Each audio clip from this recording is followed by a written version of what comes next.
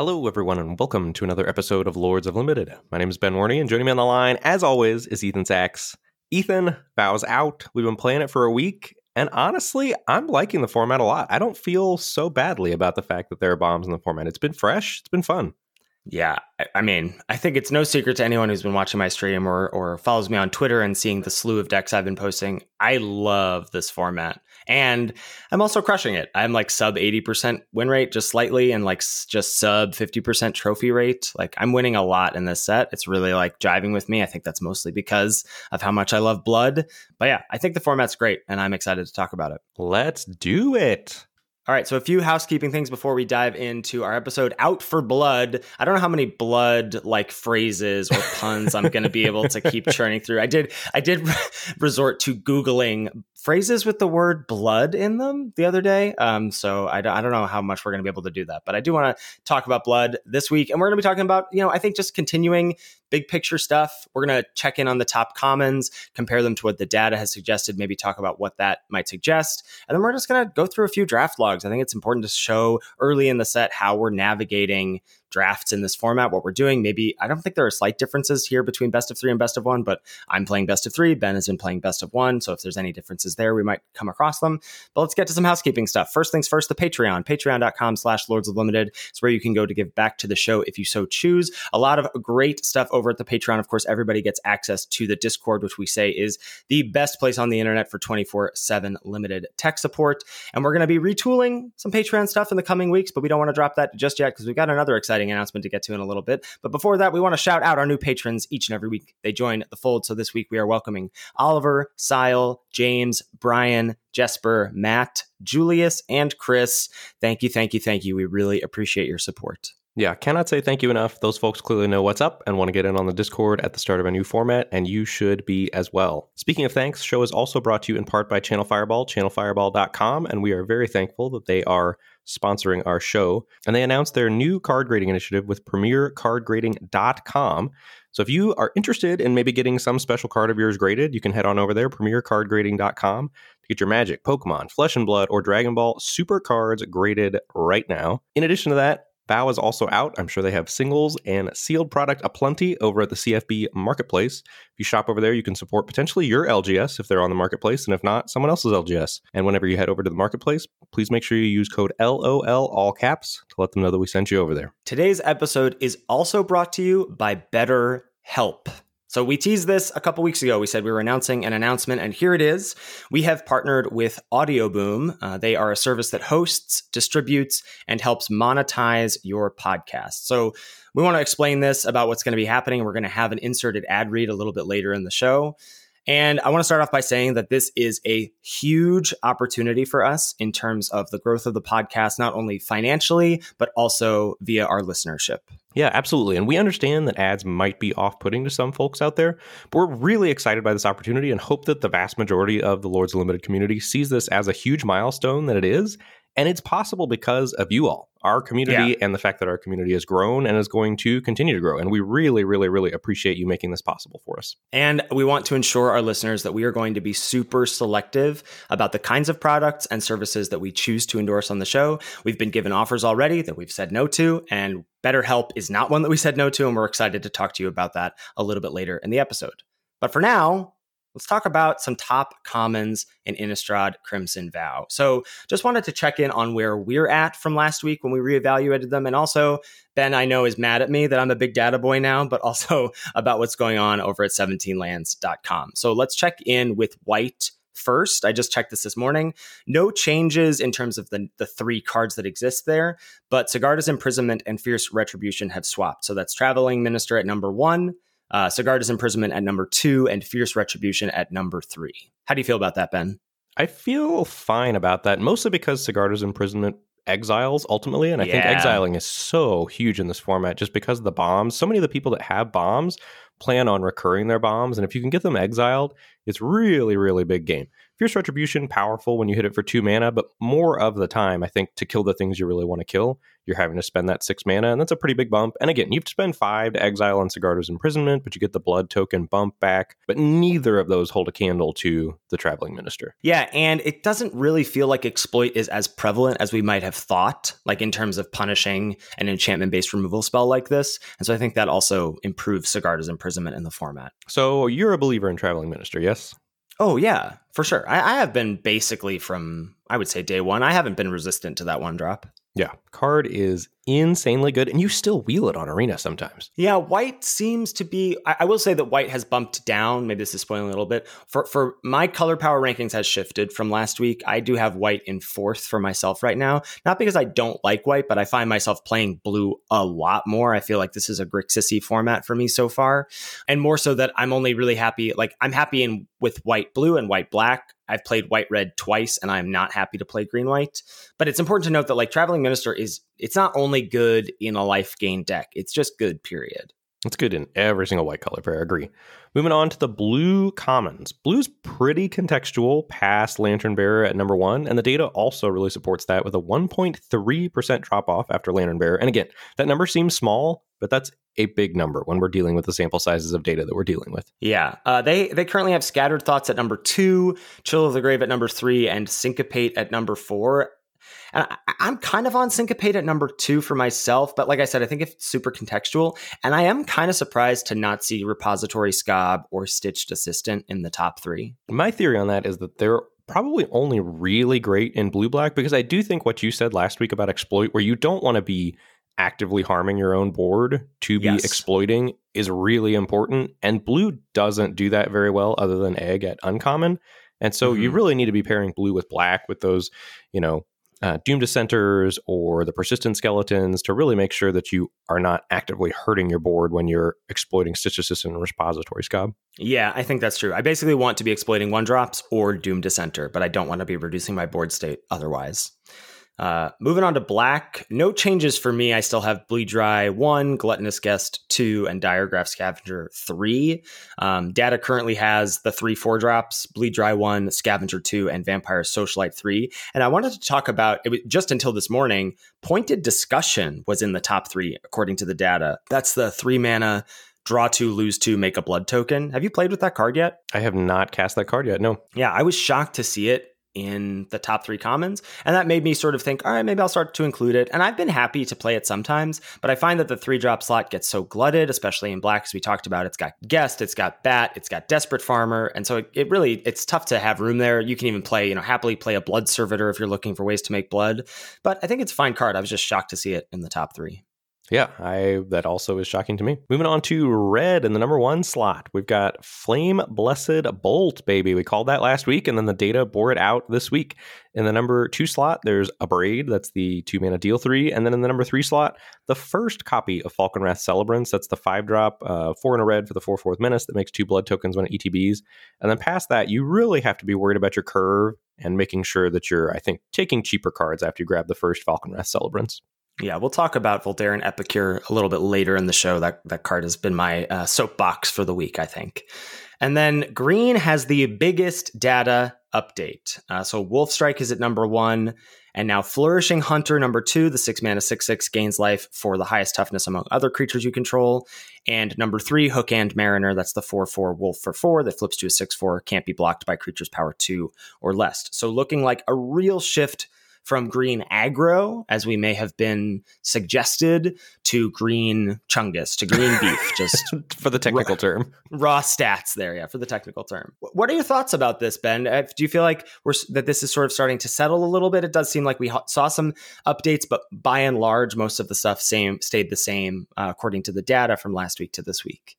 My thoughts on this are that I am disappointed that my podcast co-host has gone full big data on me. I am hurt and betrayed, but I mean, this is great. I think including the data in our show in all seriousness is good, and we should be doing it. And I am glad that you are taking that role rather than me. And I am going to continue to just see how the data fits into my life and into my chi. So here's where I'm at. And I messaged Carl, aka 2 Duck Cubed, this past week. And I was just like, hey, I thanked him because I felt like him being on our show and watching his little seminar on Twitch has empowered me a little bit. I think my takeaway from him being on the show was, hey, I'm leaving some equity on the table and I should be incorporating data into my, Magic card evaluation or whatever, how I approach the format in the early days. And I just have 17 lands up all the time. I check, when I have a close pick, I'm curious about, hey, what does the stats say about game in hand win rate, et cetera. And so I'm using it just as what he said, as a gut check. Like if I feel a certain way about a card, I want to check its evaluation. Like the other day I took by invitation only over Angelic Quartermaster. And at the time I felt bad about it. And I think the data might say that Quartermaster is better. And I think if I had checked that, I would have felt better about taking the Quartermaster over it. Because what ended up happening was I ended up in a white-red aggro deck, and by invitation only did not make my main deck. And I wished I had the Quartermaster. And maybe there's a little results-oriented thinking there. But it's helpful as a tool. And I think also for a color like green that I'm basically not drafting at all, it is also helpful for me to see like what those shifts are and what do the green cards do in various green archetypes. So I think green red is really the only one you want to draft. I don't know. We'll talk about green a little later, but I've enjoyed having data as a tool in my arsenal and not a weapon, as Ben likes to say. Yes, for sure. And I was just going to say that. So looking at this, my actual feelings on what we talked about with the top commons is Hookhand Mariner is news to me. Like that wasn't really on my radar as a big player in green. So it's good to know that kind of things. And I think had I known that, maybe in our draft that we did, you and I did a showdown video, I might have been able to navigate that showdown draft video a little bit better. Yeah, it's possible. I mean, I think just 4/4 is a tough body to deal with, like outside of black. A Braid doesn't quite get it. I don't know. It's the removal is good but scarce, but then sometimes clunky. I don't know. It's hard. So yeah, 4 mana 4/4. Sometimes you're like, whatever. And it looks like maybe in this format it's not too shabby. All right, that wraps up our top common updates, and now we're going to get to an ad break from BetterHelp. This podcast is sponsored by BetterHelp. If there's something interfering with your happiness or preventing you from achieving your goals, look no further than BetterHelp, an online therapy service. Ben, there was actually just a discussion last week in the Lords of Limited Discord about mental health as it relates to playing MTG. Playing Magic can be an isolating experience, especially in the past couple of years with the lack of the gathering.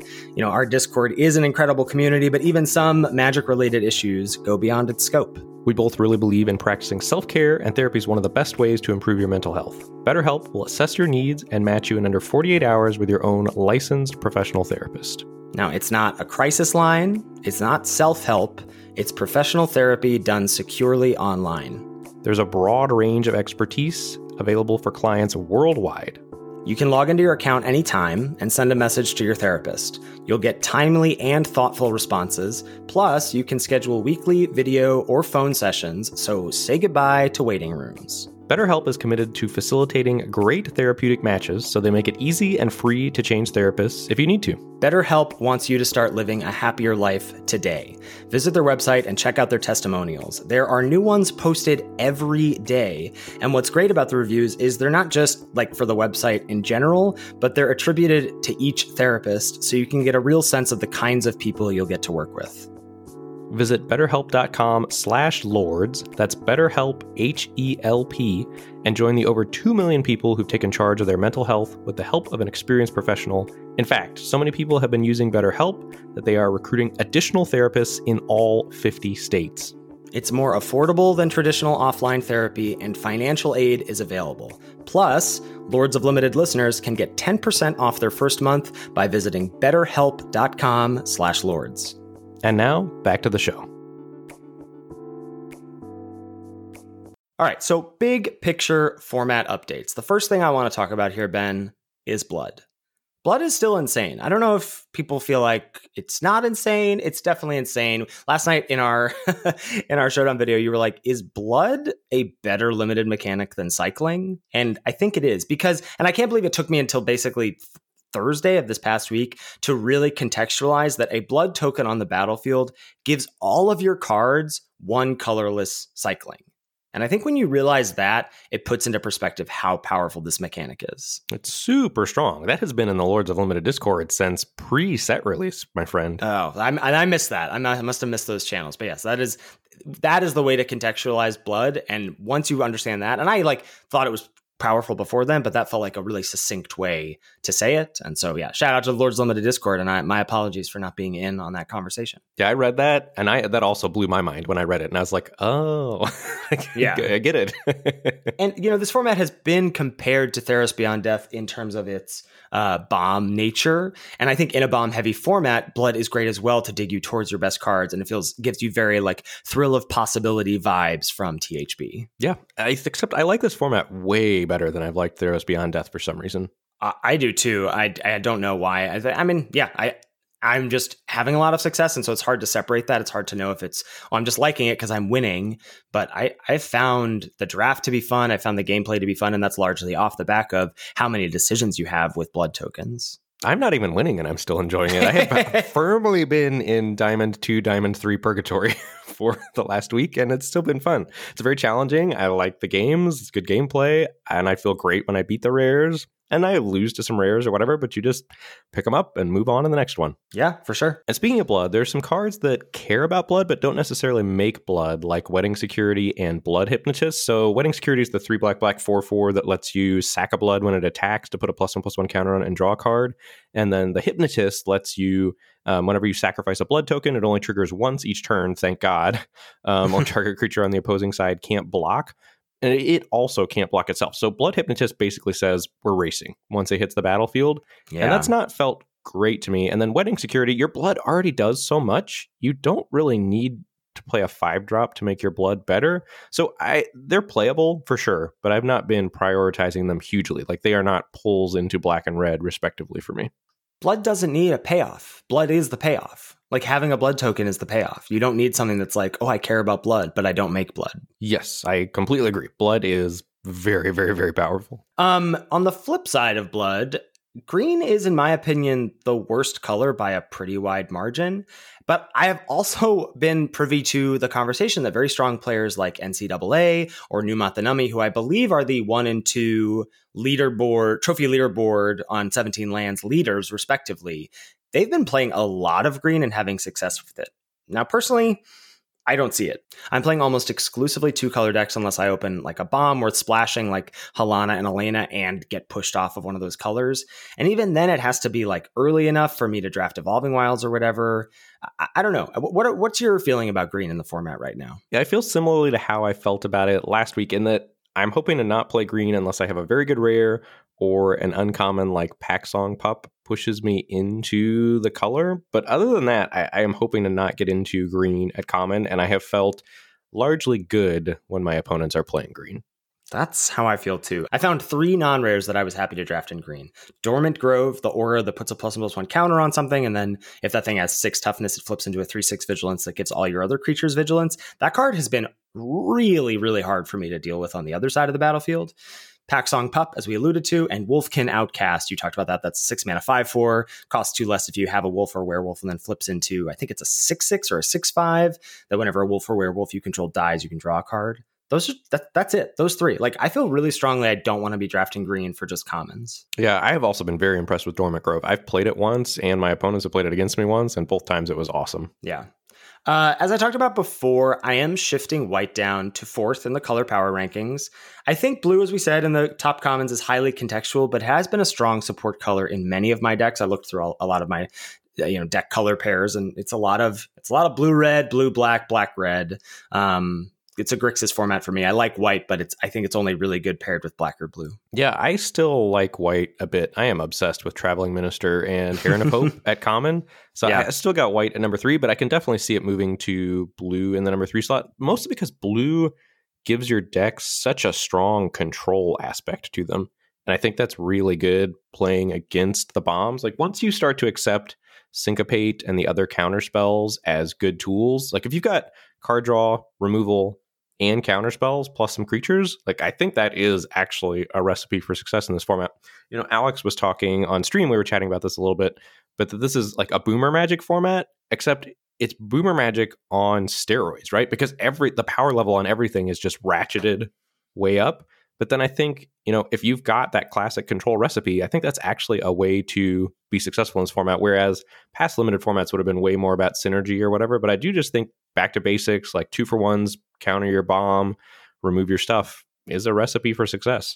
Well, and also it plays a good support color, and it does do the, control thing well, but it also pushes down those, defined archetype lanes. Like once you know your blue-white disturb, it's going to provide you good cards. If you know your blue-red non-creature spells, it's going to provide you good cards. If you know your blue-black exploit. And not that those color pairs have to be dedicated to that, but sometimes they are, and blue does a really good job of saying, okay, well then here are the cards that are going to help that deck succeed. Yes, there are a lot of good cards that go late if you find the right blue archetype that's open. I think that is true.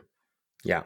I think also I have to bump red up to number 1 on the power rankings. Wow. So many of its commons occupy the top rated cards on 17 lands. It's the only color in my mind that theoretically plays well with green. It is important to note, we'll talk about the color ratings in just a little bit, but red green has bumped down to number 2. But like in theory, all 4 red decks I'm happy to play. And I don't think I can say the same for any other color. Despite this, I don't think red is being drafted as the best color, right? It has a sneaky deep roster of commons like black does, and its uncommons like Alluring Suitor and Ballista Watcher are just busted. Yeah, I just realized this week that Alluring Suitor doesn't have to be one of the 2 creatures that attacks to flip it, which is kind of nuts. I'm a sick brags here for a second. So I had like this nuts draft the other day where no one else was drafting red. I got 4 copies of Alluring Suitor. And so I went 2-drop, Alluring Suitor on 4, attack with 2 creatures. They both flip, float 4 red mana, cast Ballista Watcher second main phase. And you submitted a CFB top 5, I hope. I was playing off stream like a sicko, but no, I did not submit to MTG top 5. And also, I think it's important to note, Flame Blessed Bolt is not only the top red common by game in hand win rate, but top common overall. So shout out to us for making that swap live on the episode last week. Okay, I want to pick your brain here or push back against data, because everything in my brain says Bleed Dry is the best common by a very wide margin, and it's not particularly close. Or maybe that it's close but clear. Like, there's no world I'm picking Flame Blessed Bolt over Bleed Dry right now, for me personally. We're going to look at a draft log a little later where I had that exact decision to make, and I think it's interesting to talk about. At the time I felt a pull, I did go, I'm going to take Bleed Dry. Then I checked the data, and Flame Blessed Bolt was ahead, and that gave me pause, especially because if I harken back to watching Carl's little Twitch seminar, where he said, in this early days of the format, I'm just going to be a slave to the data. And I took that to heart in a sense of like, that's interesting, like just to say, like, I'm going to take the word of a 10,000 sample size aggregate, percentage over my own feeling and see how that plays out, just to have a gut check or whatever. My 2 points in favor of Flame Blessed Bolt is that it's 1 mana versus 4 mana. And I think if you think red is the best color, then that also gives it a budge. Like, Bleed Dry is so good. But we go back to what we talked about last week in terms of, look at the top 3 commons, look at those 4 drops, the Diregraph Scavenger and the Socialite. Those are also good cards too. And I'm not saying that like they're better than Bleed Dry or maybe even close to Bleed Dry in terms of what they get to do in the format of like your opponent sticks that insane bomb and you get to go, my common answers that. Bolt can't do that, but it does provide something else unique in terms of its cheap interaction, and it also exiles. Yes, I agree with all of that. I think my experience in the context of the format has been more that I value the get out of jail free card against my opponent's bombs more than I do the cheap interaction. And I've played Flame Blessed Bolt a lot. I've played red a lot so far, and it ranges from great to doesn't really do the thing I need it to do against some decks, and Bleed Dry never has that problem. Yeah, I played a blue-red deck the other day that had 2 bolts and 2 abrades, and then I faced black-green butts, and everything had 4 toughness, and I was like, oh, cool, I can't beat this deck at all. But that deck isn't that good and doesn't come up that often. Right, and I guess I would maybe concede that Flame Blessed Bolt's ceiling is maybe slightly higher than Bleed Dry's, but I think the floor is way lower than Bleed Dry's, depending on your matchup. I agree. Like, I'm not going to say, well, the data says, so you have to do it. That's not what I'm saying at all. And I think taking Bleed Dry over Bolt is totally reasonable. But I think the only thing I would push back on is where you say it's not particularly close. Right. It is close, I think. Yeah. So close but clear, I think, for me, personally. And I think close but contextual for me. Like, I think if it's pack 1, pick 1. Oh, that I don't know. I don't know. I don't know where I'm at. I think it's probably just going to be dependent on the day and where I'm at. Yeah, that's a Bleed Dry for me on pack 1, pick 1. I've played a lot of Spells Matter stuff since last week, and I'm fully on board Kessig Flamebreather. This is the 2-mana 1/3 in red, deals a damage every time you cast a non-creature spell. And I've posted some decks with 3 to 4 copies of this on Twitter that have trophied, and then get a lot of questions of like, why is this good? You only have like 7 non-creatures. But it's also important to note, I think people get stuck on it's instants and sorceries, but it's not. So your Lantern Bearers are coming back and triggering your Kessig Flamebreathers. Your Ceremonial Knife is triggering it. Don't be afraid to play Wedding Invitation as a cantripping way to trigger this. Blood Fountain will trigger this. Like, there's a lot of cards in the set that look like they don't, but because it's non-creature, they do. Yeah, I am on board with Kessig Flamebreather since you talked about it last week, and I can't get it to come together. I either get the Flamebreathers and not the other cards, or I get the other cards and not the Flamebreathers. Yeah, I've had that happen too. It is a little, we use this word a lot, but it is a little fussy in the draft in that respect, because you sort of have to get the good cards early and wheel the Flamebreathers, and then sometimes people just randomly take them from you. It's weird. So here's a question for you. Are you running like 1 to 2 copies of Flamebreather in a red deck that just wants to put pressure on? Is it good there, or do you need to be all in for it to be good?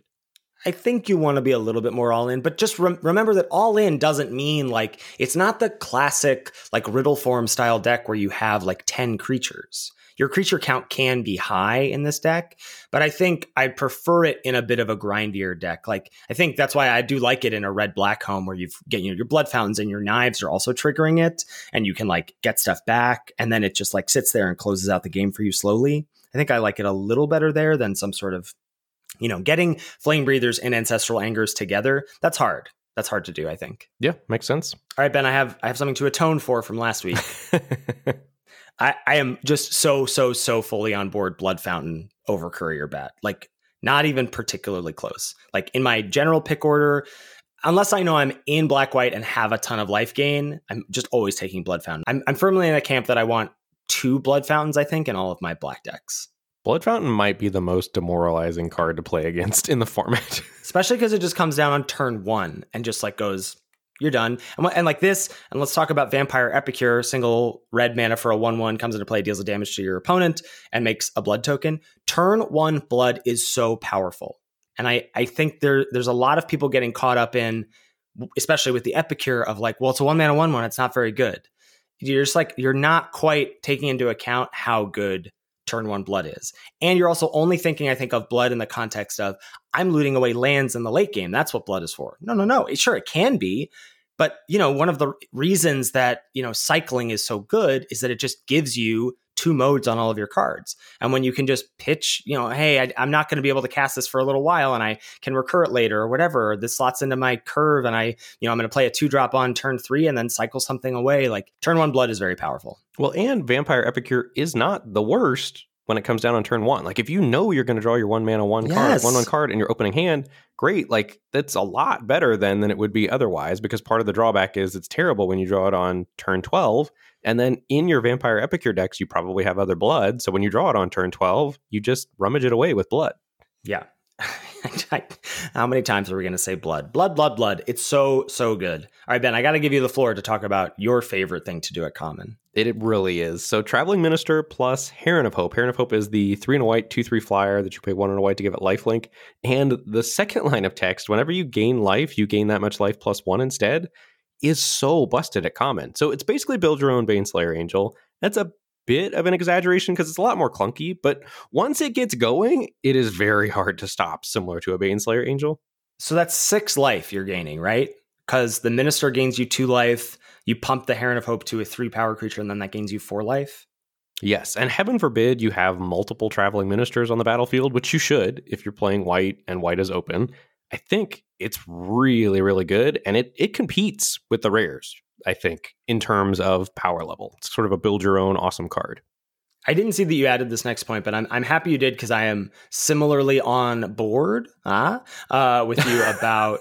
But I think we can walk back slightly our B grade of Boarded Window from last week. Yeah, I'm lower on Boarded Window. I think it really only belongs in decks that really want to play to the late game, and in addition to that, have access to blood, which is a fairly narrow subset of decks.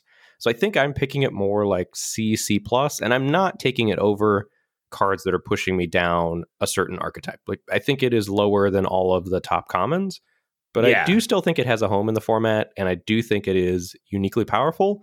And I think it is, when you play it, it is much better than the data says.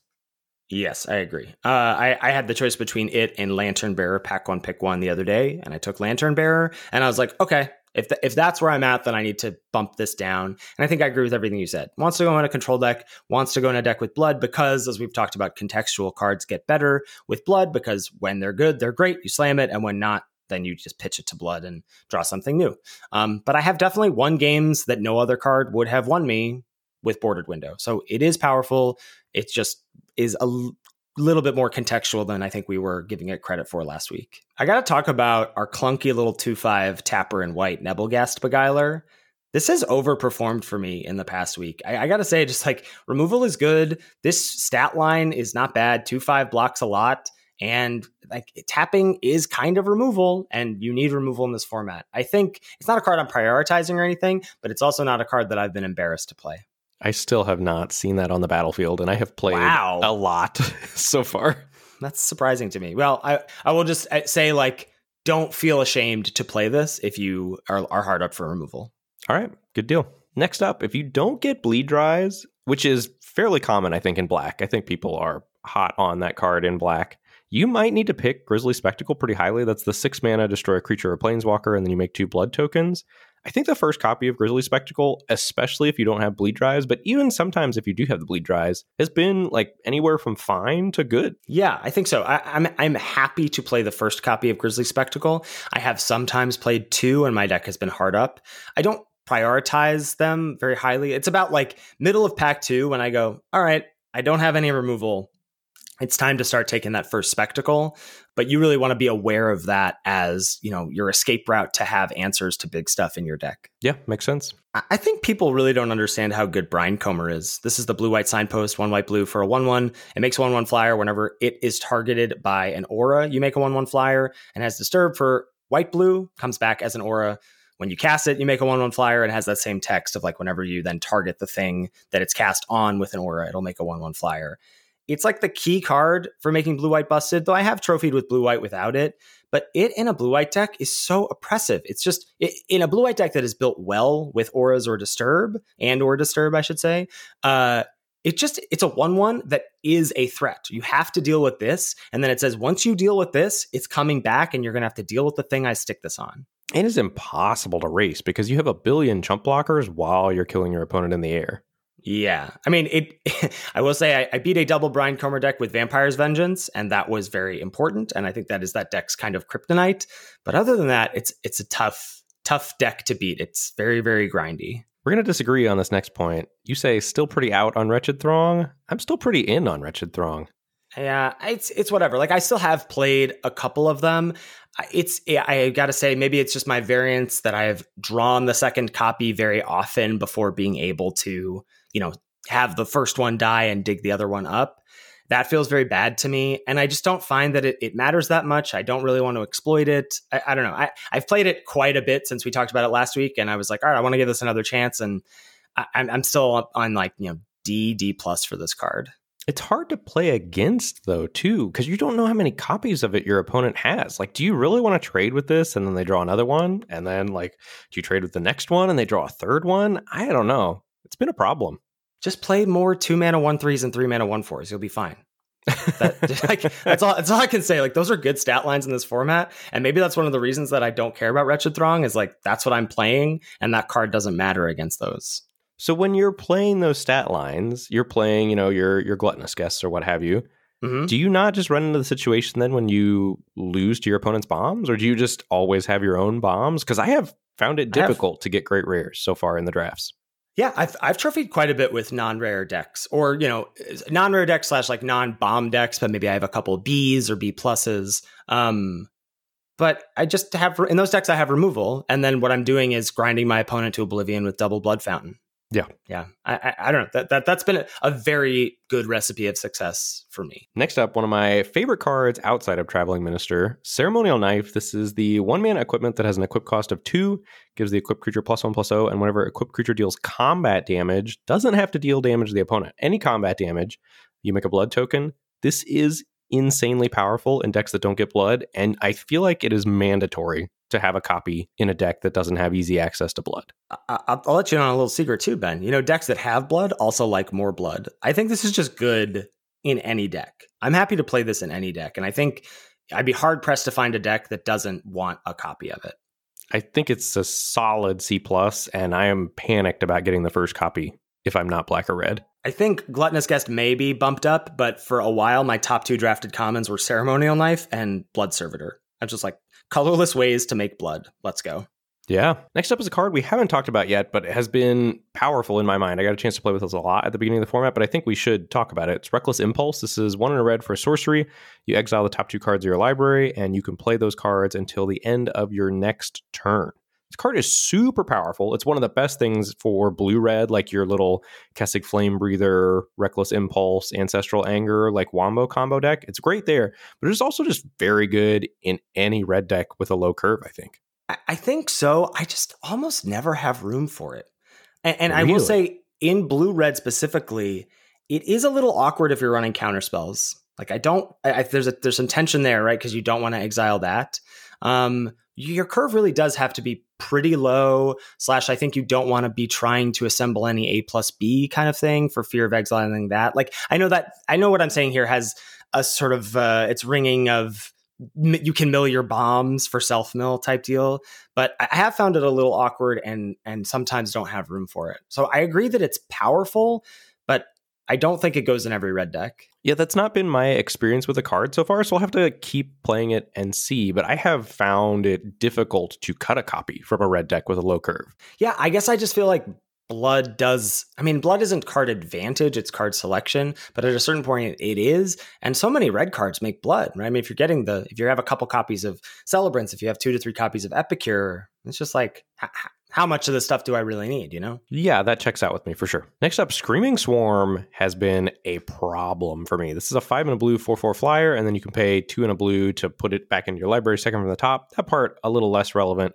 And then whenever you attack, you can either mill your opponent or yourself equal to the number of creatures that are attacking. This has been borderline, like, bomb rare, close out the game status, like must answer, I think. So I'm bumping it up slightly in my pick order. I think this maybe pulls me into blue a little bit. Yeah, I always defer to taking cheaper cards over this. Like I see it in a pack and I go, this is powerful. I would rather take this 1-drop or 2-drop.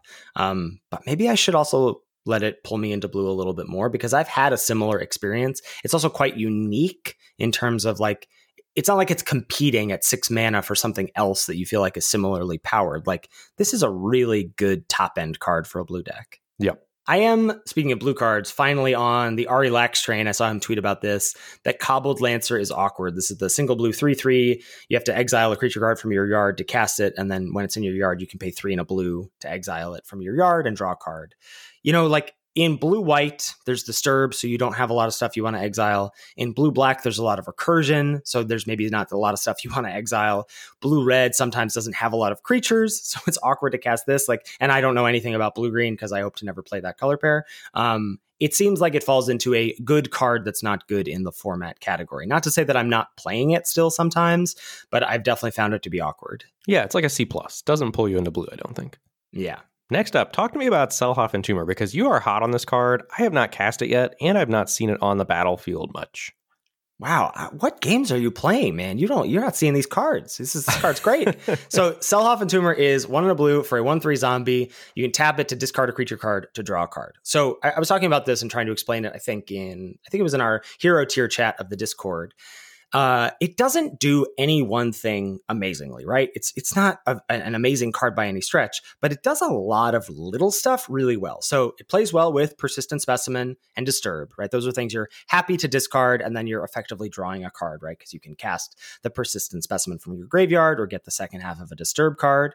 It triggers your Ragged Recluse, which cares about you having discarded a card for a turn. It is a zombie, and some cards care about that. It has a high toughness, and sometimes you have a catapult, and it helps flip that.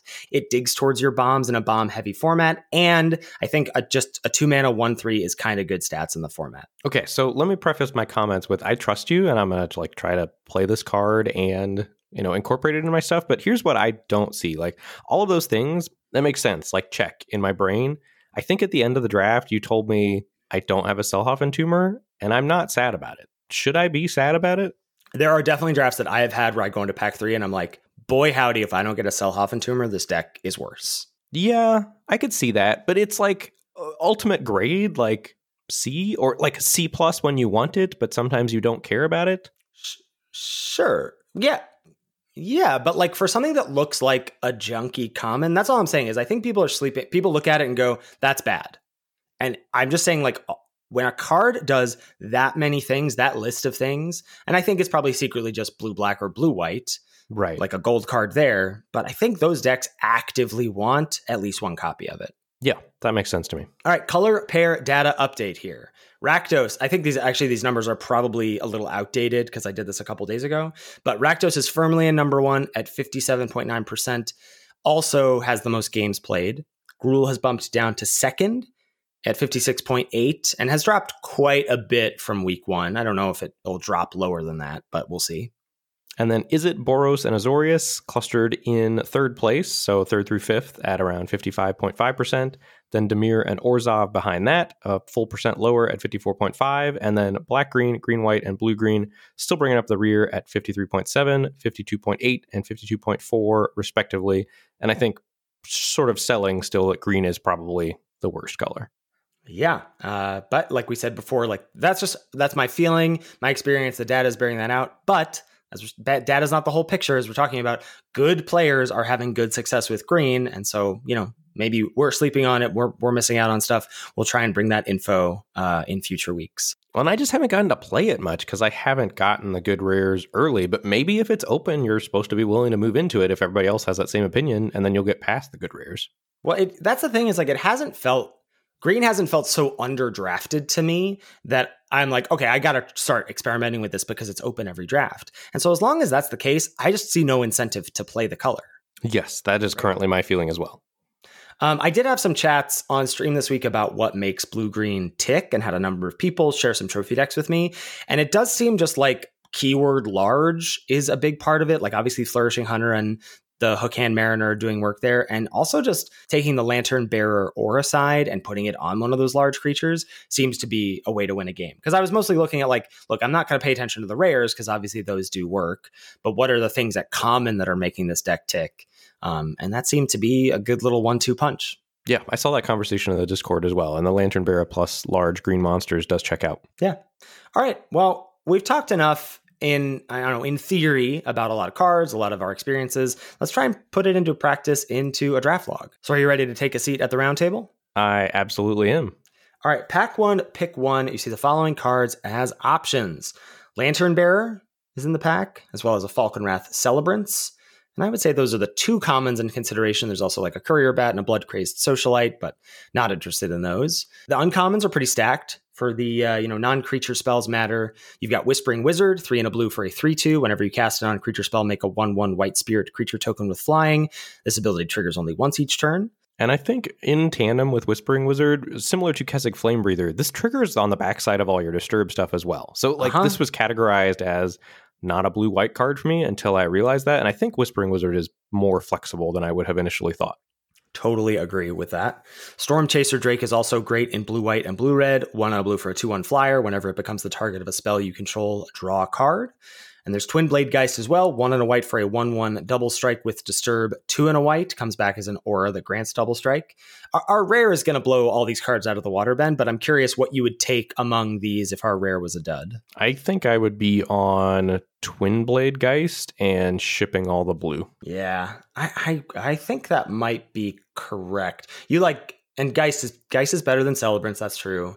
And of the 3 blue cards, I think Storm Chaser Drake is the best for my money. I agree. I think it's between Geist and Storm Chaser Drake, and I'd rather start white than start blue, because Storm Chaser Drake is a little more narrow than Geist is to me, and Geist plays super well with Traveling Minister, which I'm obsessed with. Yeah, I think even with my moving blue up ahead of white in my color power rankings, I think I do like these are 3 strong blue cards that people are likely to take next. And even if I think Twin Blade Geist is slightly worse than some of these, not by much that I don't hate that sort of color consideration. And this is a rare spot, I think, where thinking about what you're passing is important. We usually say you don't want to worry about what you're passing because you have no idea what the person to your left opened and what cards they're going to value. But I think this is that kind of spot where you can let that be a slight tiebreaker for you. Yeah. And our rare, Dollhouse of Horrors. 5-mana artifact, 1 tap. Exile a creature card from your graveyard. Create a token that's a copy of the exiled card, except it's a 0/0 construct artifact in addition to its other types, and it has. This creature gets +1/+1 for each construct you control. It gains haste until end of turn, activate only as a sorcery. This card I slept on in our set review, and then when I had the chance to draft it and folks in chat were like, this is God Pharaoh's Gift, then I was like, oh, yes, it is, and that's busted. So this card is busted. Yeah, card is bonkers. It is especially good, I think, with Exploit, because you're so happy to just bring back your Diver Scob, sack it to itself, get the effect. Like getting that effect that it gets for sacrificing a thing is so good. And you're also sacrificing things, and so things are getting in your graveyard, but it's just good, period. Yes, it does not need help to be a card. I'm just saying I think that's its best home is all I'm saying. For sure. Moving on to pack 1, pick 2. Commons in consideration, we've got Sigarda's Imprisonment. That's the white aura enchantment removal. Voldaren Epicure, single red for the 1/1, makes a blood token when it ETBs. But there's Falkenrath Celebrants as well. The 5-mana 4/4 menace makes 2 blood tokens. There's a Desperate Farmer, 2 and a black 2/2 lifelink. Whenever another creature you control dies, you transform Desperate Farmer into a 4/3 lifelink. Ceremonial Knife, dare we pick it second? And then in the uncommon slot, I think the only card worth talking about is Circle of Confinement. 1 and a white for the enchantment. When it ETBs, exile target creature an opponent controls with mana value 3 or less until Circle of Confinement leaves the battlefield. And it has whenever an opponent casts a vampire spell with the same name as a card exiled with Circle of Confinement, you gain 2 life. The other day, my opponent cast this on my Blood Tithe Harvester, and I had a second one in my deck, Ben. Wow. There was a possibility for this text to be relevant in Limited. Can you believe it? I know, for sure. Yeah, I think Circle is far and away the best card here in a vacuum. It's a removal spell. It's a good removal spell. It exiles. It's very difficult to blow up the Circle once it hits the battlefield. So I think you are happy with a primo 2-mana removal spell here. Yeah, so far we are lockstep and not much decision-making to be had. Here we do. Fairly weak pack 3. Cards that maybe jump out to me, I don't know, Rot-Tide Gargantua, 3 black, 5/4 with Exploit. When it exploits a creature, each opponent sacrifices a creature. Fearful Villager, which has actually played out better than Shady Traveler, 2 and a red for the 2/3 menace, Daybound side, and then Nightbound side is a 4/3 menace. There's a Ceremonial Knife here. I got to give you a chance to maybe talk about your favorite card, Ben. Magma Pummeler, X red for a 0/0. ETBs with X +1/+1 counters on it. If damage will be dealt to it, and it has +1/+1 counters on it, you prevent that damage, remove that many counters, and when 1 or more counters are removed, Magma Pummeler deals that much damage to any target. What do you think about this card these days? I'm embarrassed that I liked this card. It's not good. I mean, there's times it's a problem, when your opponent casts it, but it is a solid C. It is playable and nothing more. Yeah, it's we should have tipped ourselves off with our segment Garbage or Garbage, that this card was just garbage at the time. But this is a weak pack, huh? Anything else you want to talk about? I mean, there's Massive Might, the +2/+2 trick. There's just nothing to talk about here. No, there are not a lot of good cards, and I love your pick here, which is Ceremonial Knife, and that is my pick as well. And I think people might be sleeping on Ceremonial Knife. I've seen some pushback on this card not being great. This is Goldbane pick levels of good to me. Yes. Yeah, it really, really is. And I think that comparison is apt. Now, I'm not hoping to take it here, right? I'm not hoping to take it pack 1, pick 3. But at the end of the draft, I want access to a copy of this. And so this pack is pretty junky. This delays my decision. There's nothing else that I really want to take. So I think if you don't take this here, you're making a mistake. Yeah, love it. All right, here we go, Ben. Pack 1, pick 4. We've got Flame Blessed Bolt. Single red, deal 2 damage to target creature or planeswalker. If that creature or planeswalker would die this turn, exile it instead. And in the other corner, we've got Bleed Dry. 2 black, instant. Target creature gets -13 until end of turn. If that creature would die this turn, exile it instead.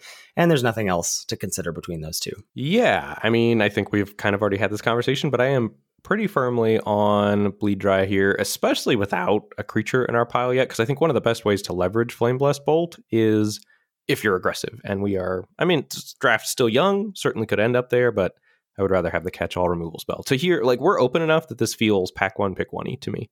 I agree with that, right? 2 colorless cards and a white card. Who cares? I totally agree. I hemmed and hawed. I looked at the data. I had Bleed Dry selected. And then with 2 seconds left, I switched to Bolt. Just because I think partially because I was curious. I mean, I was just curious about what if I make this pick? That's what the data says. If I take the page out of Carl's book, Like, what if I just do what the data says and then see how that makes me feel? So that was it was sort of like for science pick. Like, I know taking Bleed Dry will make me happy. Will taking Flame Blessed Bolt over Bleed Dry make me happy? Let's find out. Pack 1, pick 5. Commons in consideration, Traveling Minister. Oh, you got the Wombo combo here. Traveling Minister and Heron of Hope in the pack.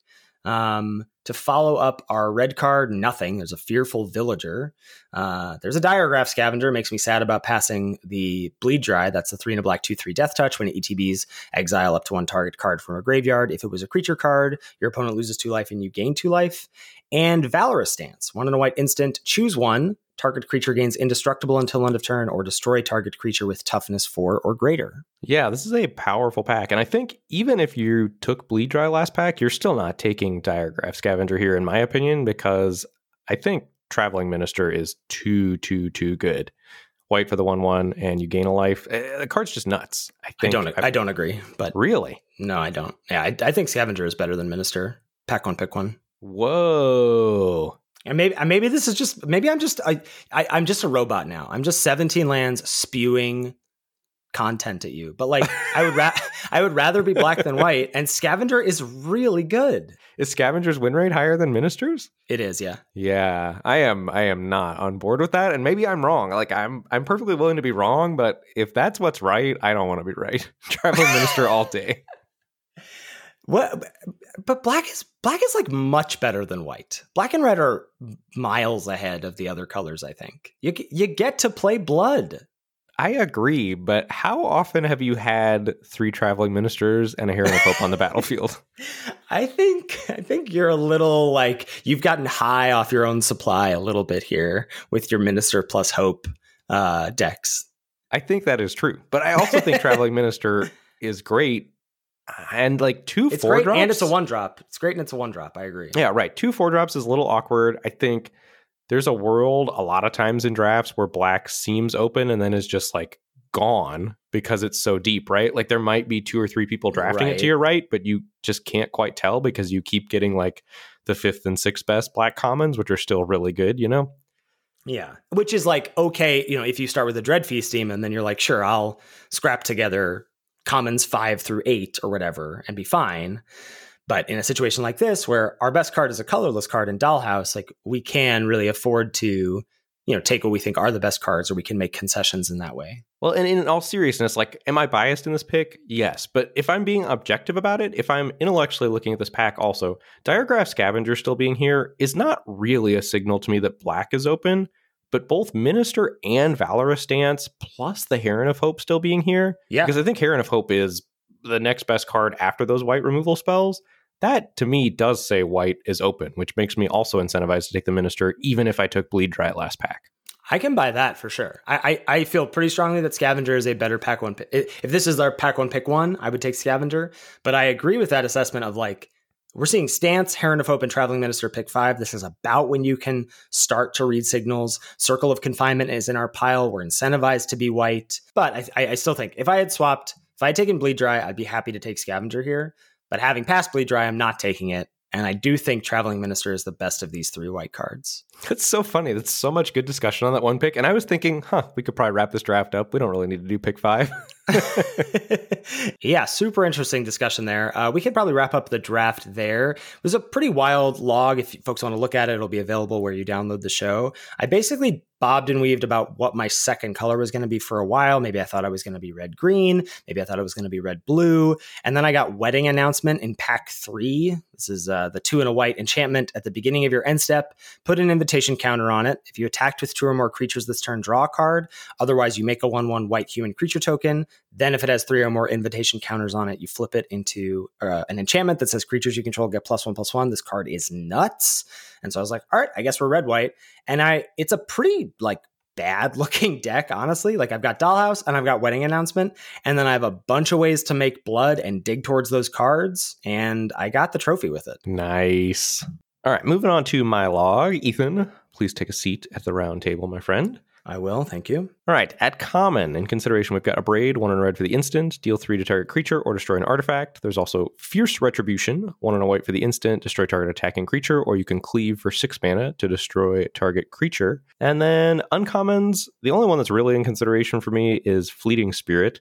It's 1 and a white for the 3/1. You can pay white, exile 3 cards from your graveyard to give it first strike until end of turn, or discard a card to blink it and return to the battlefield at the beginning of the next end step. And then rare blows all that away. Hullbreaker Horror, 5 blue, 7/8 flash, can't be countered. Whenever you cast a spell, choose up to 1, return target spell you don't control to its owner's hand, or return target non-land permanent to its owner's hand. Ben, because I knew this pick was going to be very easy to make, I went and looked up the stats, and I must apologize to you. Traveling Minister has a higher win rate than Diregraph Scavenger. Yes. Who needs 17 lands? Get out of here, Data. Yeah, you got your data clock internalized there. You don't need the stats. But you're just taking Hullbreaker Horror here, right? 100% taking Hullbreaker Horror, yeah. Yeah. All right, moving on to pack 1, pick 2. See the following cards as options. There's no real commons in consideration. I think the one that matches up the best is Siphon Essence, 2 and a blue for an instant, counter target creature or planeswalker spell, make a blood token. There's also a Diregraph Scavenger and a Desperate Farmer, but we have way better black cards at uncommons, so those aren't really in consideration. Mm-hmm. So we've also got Parasitic Grasp, 1 and a black for the instant, deals 3 damage to target human creature, you gain 3 life, or you can pay 1 black to deal 3 damage to any creature and gain 3 life. And then there's also Fellstinger, 2 and a black for the 3/2 Death Touch, exploit, and whenever it exploits a creature, target player draws 2 cards and loses 2 life. These 2 cards are nuts. They are nuts. I honestly don't know what's right between the 2 of them. I like taking Fellstinger myself. That card has felt super oppressive, and it's early enough that you can really make sure you have the Nutso Curves with either Specimen or Doom Dissenter with it. And also just the floor of a 3-mana 3/2 Death Touch is great. Right. So I think pack 1, pick 1, I would be on Parasitic Grasp. How do you feel about that? I feel good about that. And then I think because Hullbreaker Horror incentivizes us so strongly to be blue, that we're already headed towards blue-black exploit, which is Fellstinger's best home. So if you know you're going to end up blue-black, I think Fellstinger's a better card, and we're incentivized to end up that way. So that's why I took Fellstinger over the Grasp. Yeah, makes sense to me. All right. So we nabbed Fellstinger there. Moving on to pack 1, pick 3. Fairly straight ahead pack here, I think. Best blue card in the pack is Lantern Bearer, blue for the 1/1 with flying, and Disturb for 2 and a blue. There's also a Syncopate hanging out. In black cards, there's Innocent Traveler, 2 black for a 1/3. Beginning of your upkeep, any opponent may sack a creature. If no one does, you transform this into a 3/3 flyer that gets +2/+0 as long as the opponent controls a human. And then white cards, there's a Fierce Retribution for some removal, and a Ceremonial Knife. Yeah, I mean, I think I'm in for taking Lantern Bearer here. You want to be blue, and it also plays well with the Fellstinger if you end up in blue-black. Yeah, so I like the Lantern Bearer here. Agreed. So we're 3 for 3. Moving on to pack 1, pick 4. Pretty junky pack. Best green card is Massive Might. Green for the instant, target creature gets +2/+2 against trample until end of turn. Best red card, probably Falkenrath Celebrants, 4 and a red for the 4/4 Menace. When it ETBs, you make 2 blood tokens. There's a literal no blue cards in the pack, which means that somebody to our right has taken a blue common, right? It is true that there is a common of every color in every pack. Yeah. So we know rare is missing. We know 2 commons are missing. And we know the rare was a flip card, but that's not really easy to identify what it was. Right. And it is still true in this format when you're reading signals that there is an uncommon or higher rarity flip card and a common flip card in every pack, correct? Right. Correct. Yeah. So this pack has Fearful Villager in that spot. Yeah. And then, so no blue cards in the pack. There's Courier Bat as the best black card in the pack. 2 and a black for a 2/2 flyer when it ETBs. If you gain life this turn, you can rebuy a creature from your graveyard to your hand. And then Allenbrock Escort is the only white card in the pack. White for a 1/1 Vigilance. You can sack it. Target creature you control with a +1/+1 counter on it gains lifelink and indestructible until end of turn.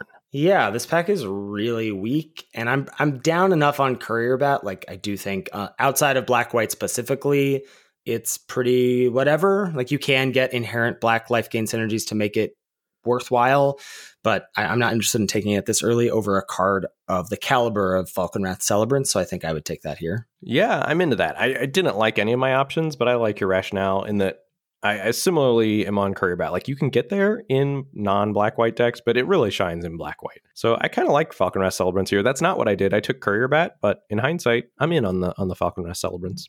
Nice. Moving on to pack 1, pick 5. You see the following cards as options.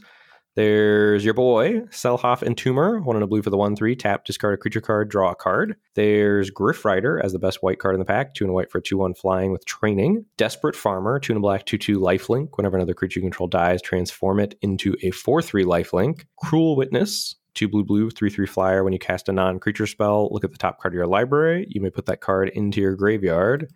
And then a Blood Servitor, 3 mana, 2/2. When ETBs, make a blood token. Yeah, I mean, the rare land Voldaren Estate that makes blood is also, I think, worth mentioning here with how whatever weak this pack is. But I mean, this is a spot where taking Selhoff Entomber is pretty darn good, I think. Talk to me about that. Okay, so you already have 2 of the things that I mentioned that are good with this card, right? You have a Bomb to dig towards with Hullbreaker Horror, and you have a Lantern Bearer, which is good to discard. And if you end up in blue-black and you have 2 black cards already, you're likely to get Persistent Specimen or have the discard synergies that we talked about. It's a zombie. If you're in blue-black, you might end up with stuff that cares about zombies. I think this is where you want to take it. Like, it's not as good of a card as Cruel Witness to stay on blue, but it's a 2-drop, and 2-drops are better than 4-drops. So is there no world where you feel like this is too early to take a Selhoff Entomber? I feel like I see these wheeling. Like, I feel like if I want to get one, I will be able to get one later than this, or potentially even wheel this one. I've had enough drafts that I have wanted an Entomber and not seen them, like that they don't wheel here and then just like none are opened or I don't get the chance to take them, that you want to be blue. You want to play this horror, right? I'm not willing to give up on this yet. So I would at least take a blue card out of this pack. And I like Cruel Witness, but 4-drops are so easy to get. And I've already, like I said, I think you've got 2 of the synergy pieces so far for the Entomber. It's early enough in the draft you can get more. I'm going to take it now.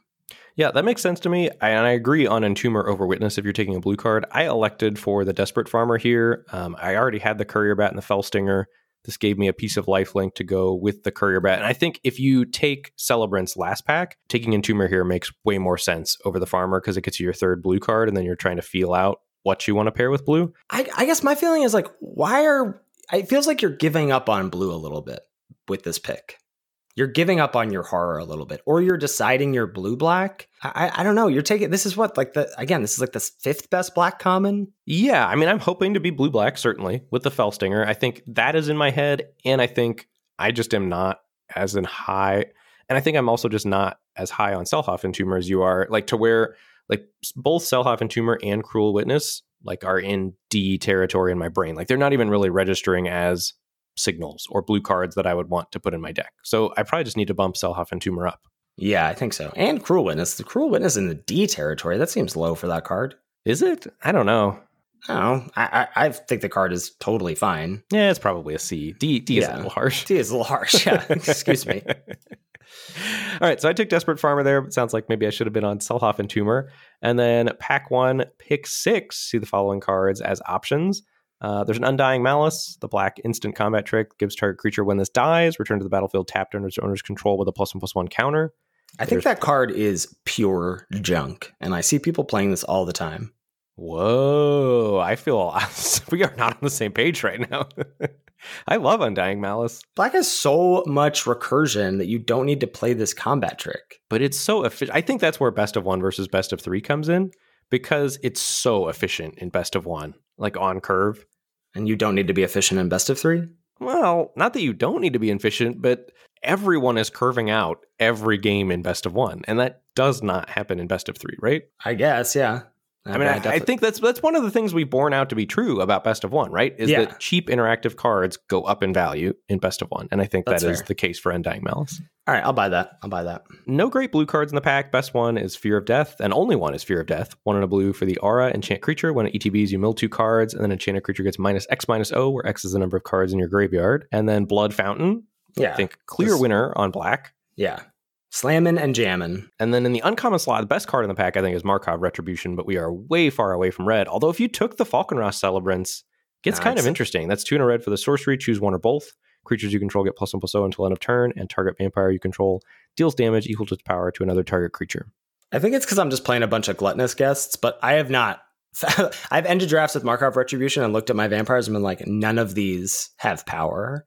So, or like I just have Celebrants. So I would still be on Blood Fountain over Retribution myself. Yeah, I think Blood Fountain's great. You're happy to pick up a copy here. So draft wound out. Took an Archghoul of Thraben next, and then a Persistent Skeleton. Blue was really cut in pack 1. And I think these are some of the hardest drafts where you open a bomb of a color, but that color's not open and have to decide whether to stick with your bomb or, pivot off into a different color pair. And I think they're tough. I think we might talk about that. Maybe next week might be a good time to talk about that. You had floated that as an idea for a full episode, and I do think there's enough meat on that bone or blood in that body to be able to make that episode work. Because I think it's interesting to talk about what cards are worth doing that for, what like concessions you might be willing to make, et cetera, and like when you really should be jumping ship. Right. And then there's a sliding scale, right? Depending on the power level of the card. So just taking a look at all those different types of drafts so that you kind of have solid examples of, okay, I am in this type of draft where I probably should be trying to get really deep into one color, or I'm in this type of draft where I definitely got locked in early to this color pair and I'm going to ride it come hell or high water, Mm-hmm. Yeah, for sure. Wow. It's interesting. We're so lockstep. I feel like when we're talking about individual cards and big picture stuff. And then when we get to those draft logs, baby, we're all over the place. Yeah. And I wonder how much of that is best of one versus best of three. You've also played probably double the amount of drafts I've done, would be my guess. I've done about, I'm close to 50, I think. Yeah. And I would guess I am around 25 if I had to guess. Yeah. So that checks out. One last thing that I want to talk about before we go here is board presence. You had last week stated that this was a board presence people format, and I kind of hadn't really internalized that until you said it last week. And I just want to throw out there that I think that is huge. If you are planning on beating bombs, you really want ways to leverage your removal, and your removal gets more impactful the more board presence you have because you get a swing for more damage after you cast your removal.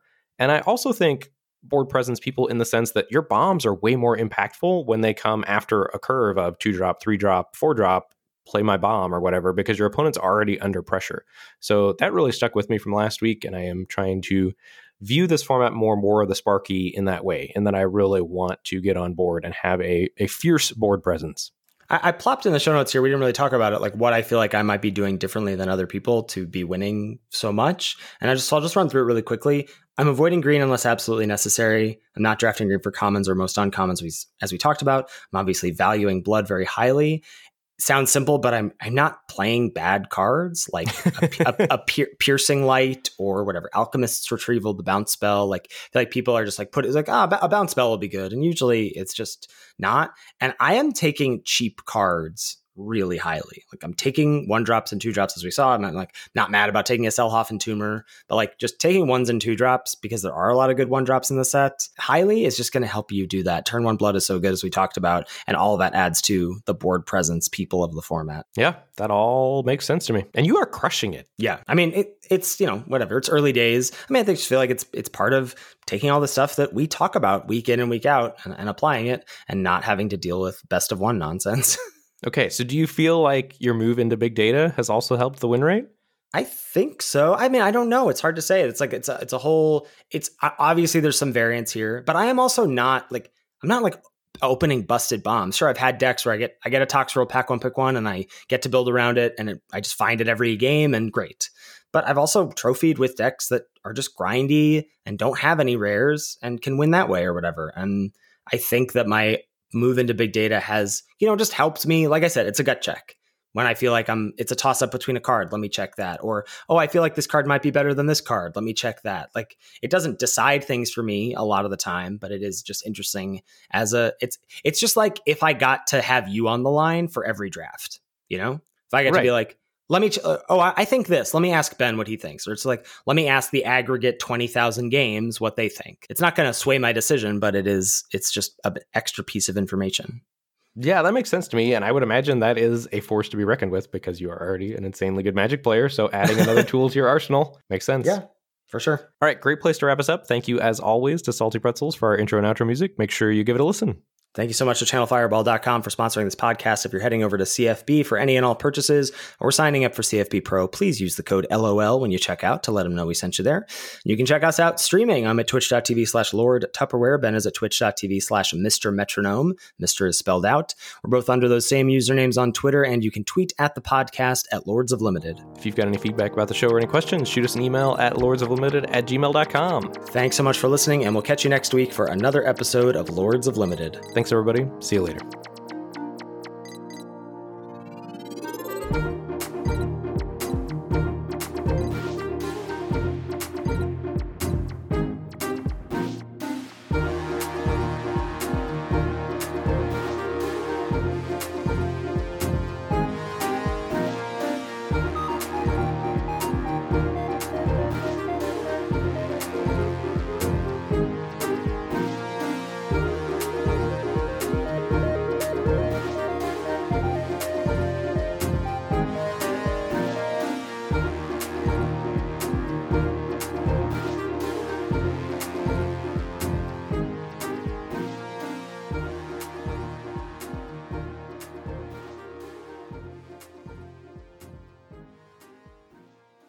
or something like or something like Pap.